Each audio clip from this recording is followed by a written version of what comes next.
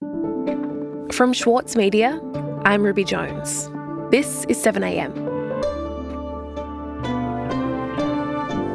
They're the people who are supposed to watch over the support system for Australians with a disability and ensure the care they're receiving is good. But the very people doing this job at the Quality and Safeguards Commission of the NDIS could be in an unsafe workplace. And the strangest part of it all, the leadership of the Commission has allegedly been pretending there isn't a problem. Today, senior reporter for the Saturday paper, Rick Morton, on how the organisation that oversees the quality of the NDIS was gaslighting its own staff and what that means for those who rely on the service. It's Thursday, June 8th.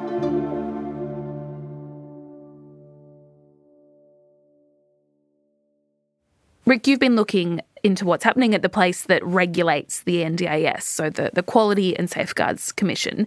Tell me, how did you get onto this story and what did you find? So I got a tip-off on my email a couple of weeks ago overnight, which was very interesting and seemed to be very well informed, and you can usually get a sense with these things that the person knew what they were talking about.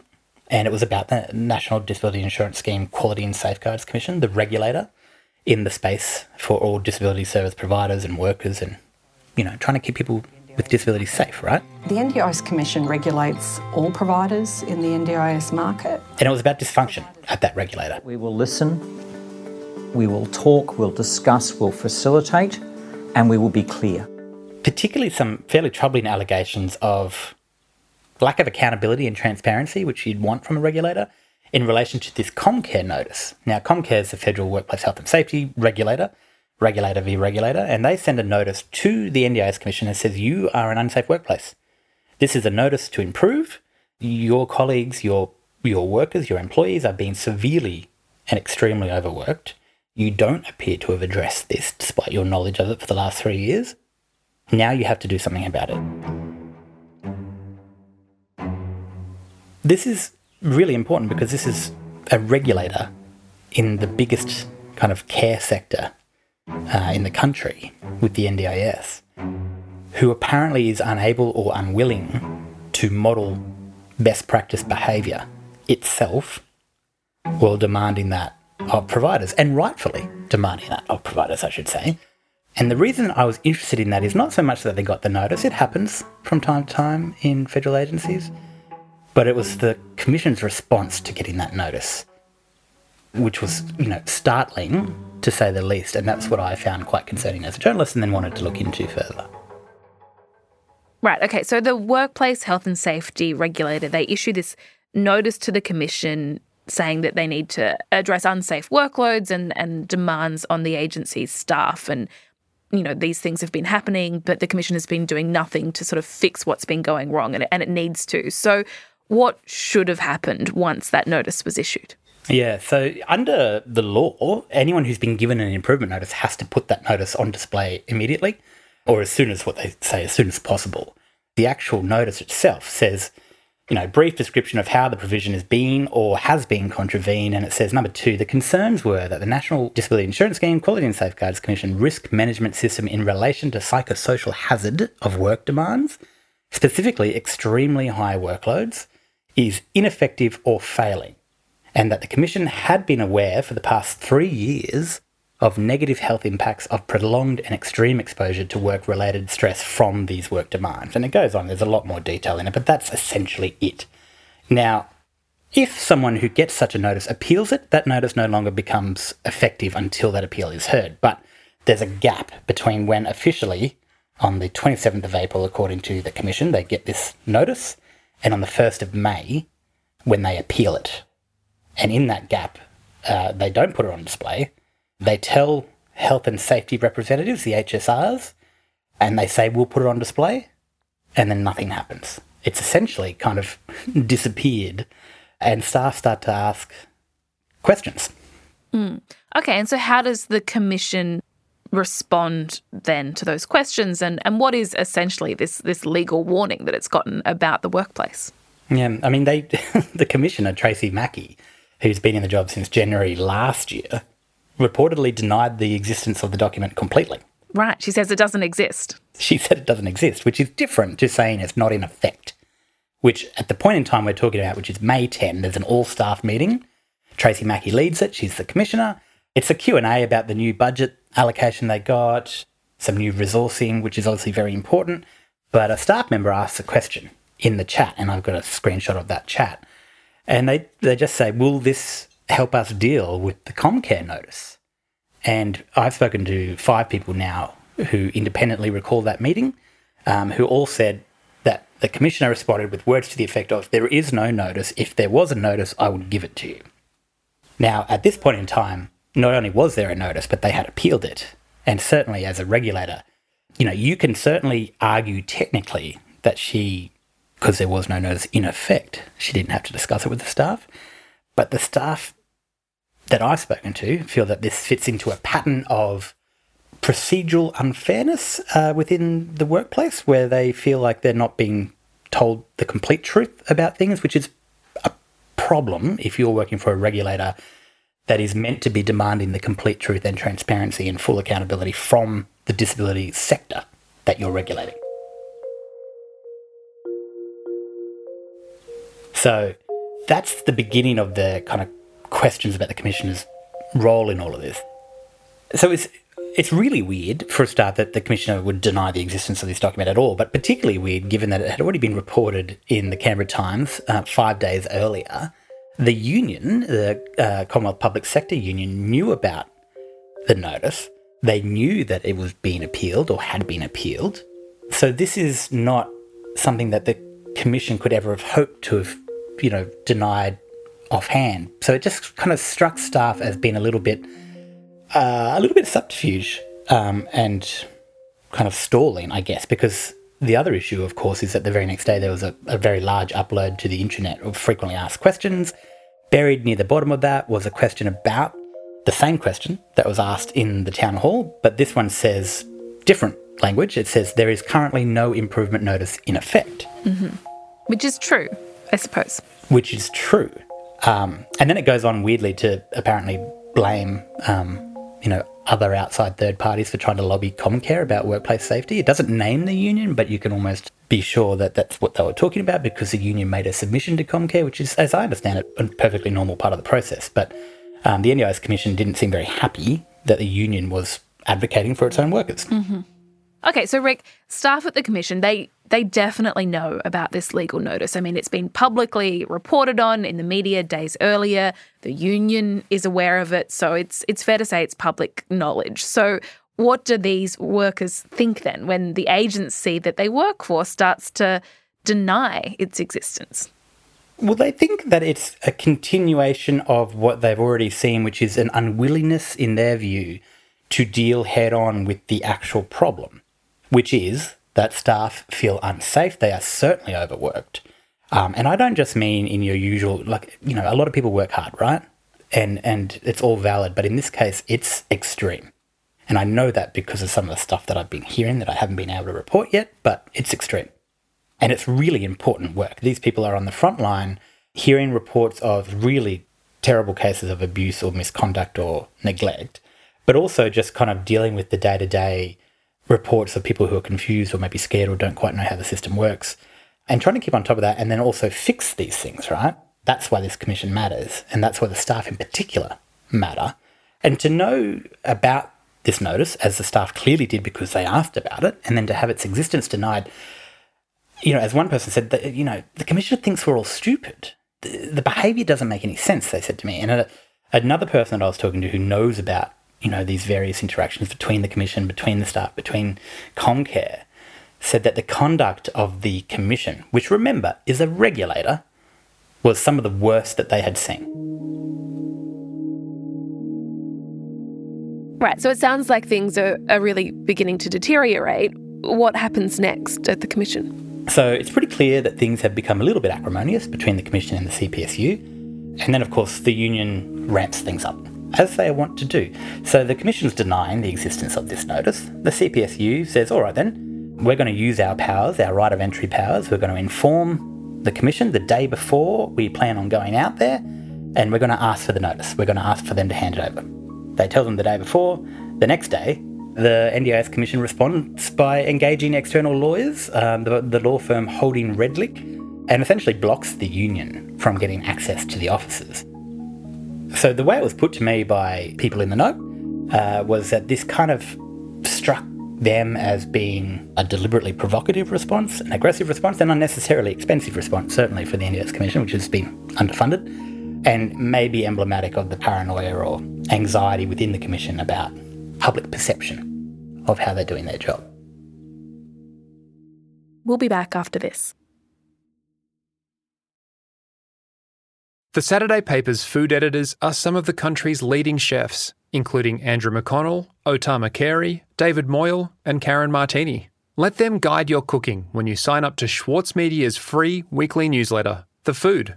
It features the latest recipe from the Saturday paper, along with a selection of seasonal dishes suitable for all cooks. Subscribe today at thesaturdaypaper.com.au/newsletters.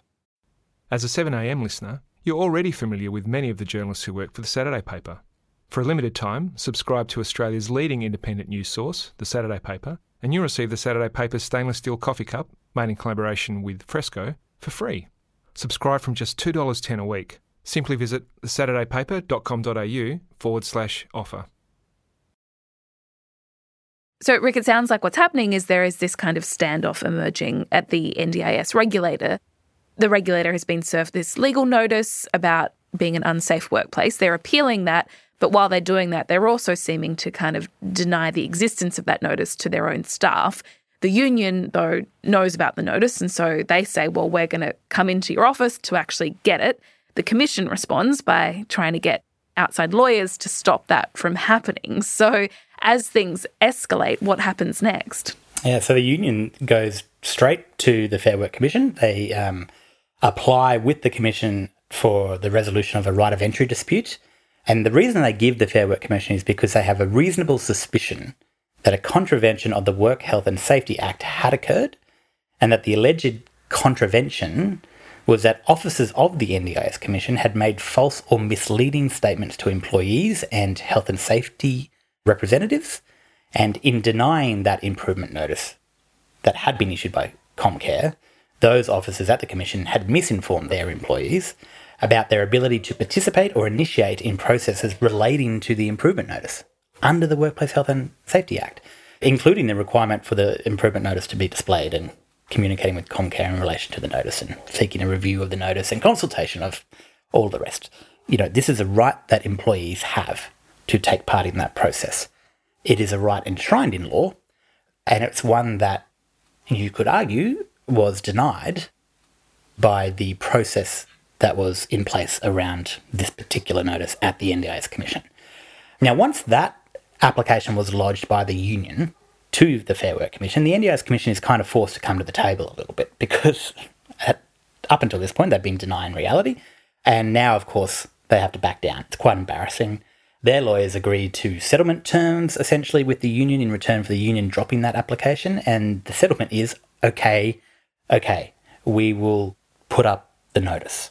Even though we don't have to, they say, we will show the notice to our staff and we will update them with more information on our intranet.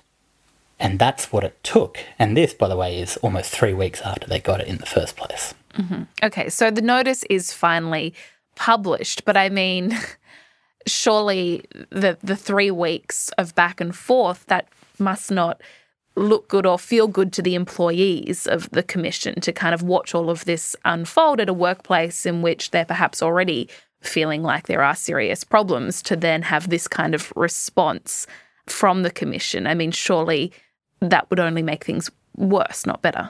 Yeah, so things were already pretty bad at the Commission, and they had been for years, as we saw in that Comcare notice in the first place, at least 3 years, right? Now, in 2021-2022, according to their own internal analysis at the Commission, 26.1% of the entire agency's ongoing headcount quit the organisation, some of them without jobs to go to. That is an enormous number for staff turnover. It's particularly enormous when you realise that they're dealing with the pointy end of disability regulation and trying to keep people with disabilities safe, particularly during COVID, right? One staff member told me that it's the most unstable workforce that they had ever encountered. And in fact, their words were, it's just carnage. A separate employee that I was chatting to says the conduct that's coming out of the leadership team at the Commission is very similar to the behaviour that some of the disability providers they are trying to regulate are showing. They said it's particularly demoralising for staff with disabilities. And that person said, this is the behaviour staff see from providers on a regular basis, and just like providers, there won't be any repercussions. It's absolutely sickening how hypocritical it is. Yeah, I think it's important to remember, this is the agency that's supposed to be keeping an eye on the NDIS. So if it is showing these kinds of signs of dysfunction, what does that actually mean for those who are in the NDIS, people with disabilities who rely on the NDIS? Precisely, and it's not good. I know it's not good. We've had some pretty big cases already that have been convicted of fraud, people and directors of NDIS providers who have been banned, added to the register, workers going to jail.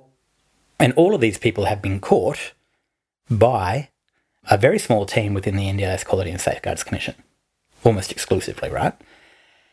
I know that there have been serious cases of assault, including sexual assault, which were missed completely by the NDIS Commission, and it's not because of the staff on the front line, who, again, have been severely overworked and under-resourced and also underutilised in terms of, the best use of their time and effort because of a broader cultural problem at the Commission. So what all of this does is put people who are NDIS participants at risk when this is the precise opposite of the outcome that you want from the NDIS regulator. And I was talking to the CPSU Deputy Secretary Beth Vincent-Peach, who told me that the notice should have been this wake-up call that at least generated some soul-searching or substantial change, in her words. And she said, this was not the case. She said management refused to provide workers with the improvement notice.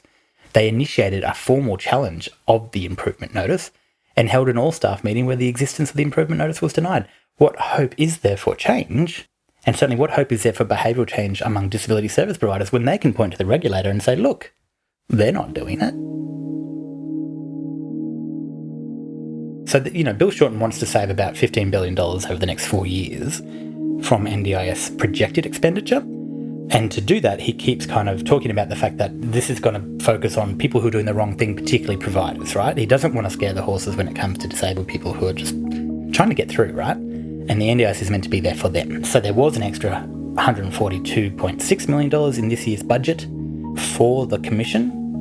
And if I was in charge, I would start looking at the culture of the place to begin with. Because if you're going to invest a lot of money in this place to do the job, you've got to want to make sure that it's being spent properly and that the staff are being treated properly, because otherwise the outcomes are not going to be good for anyone, I don't think.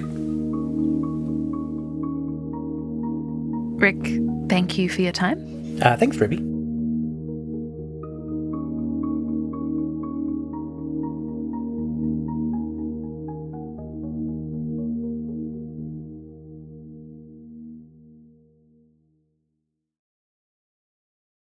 Sydney Dance Company explodes on stage with Momenta. This world premiere by acclaimed choreographer Raphael Bonacella is unmissable contemporary dance. Strictly limited season from the 28th of May to the 8th of June. Book now at sydneydancecompany.com. Also in the news today, the amount that Australian households are able to put into savings has reached its lowest level in nearly 15 years. The household savings ratio for the first quarter of this year, released yesterday, was at its lowest point since the June quarter of 2008 in the middle of the global financial crisis. And a band of heavy rain and severe thunderstorms is sweeping across the southeast states, which is unusual for June. The rain comes as a surprise after the Bureau of Meteorology issued a dry outlook for this month just days ago, as well as forecasting a 70% chance of an El Niño weather pattern developing this year, raising the risk of heatwaves and bushfires. I'm Ruby Jones. This is 7am. See you tomorrow.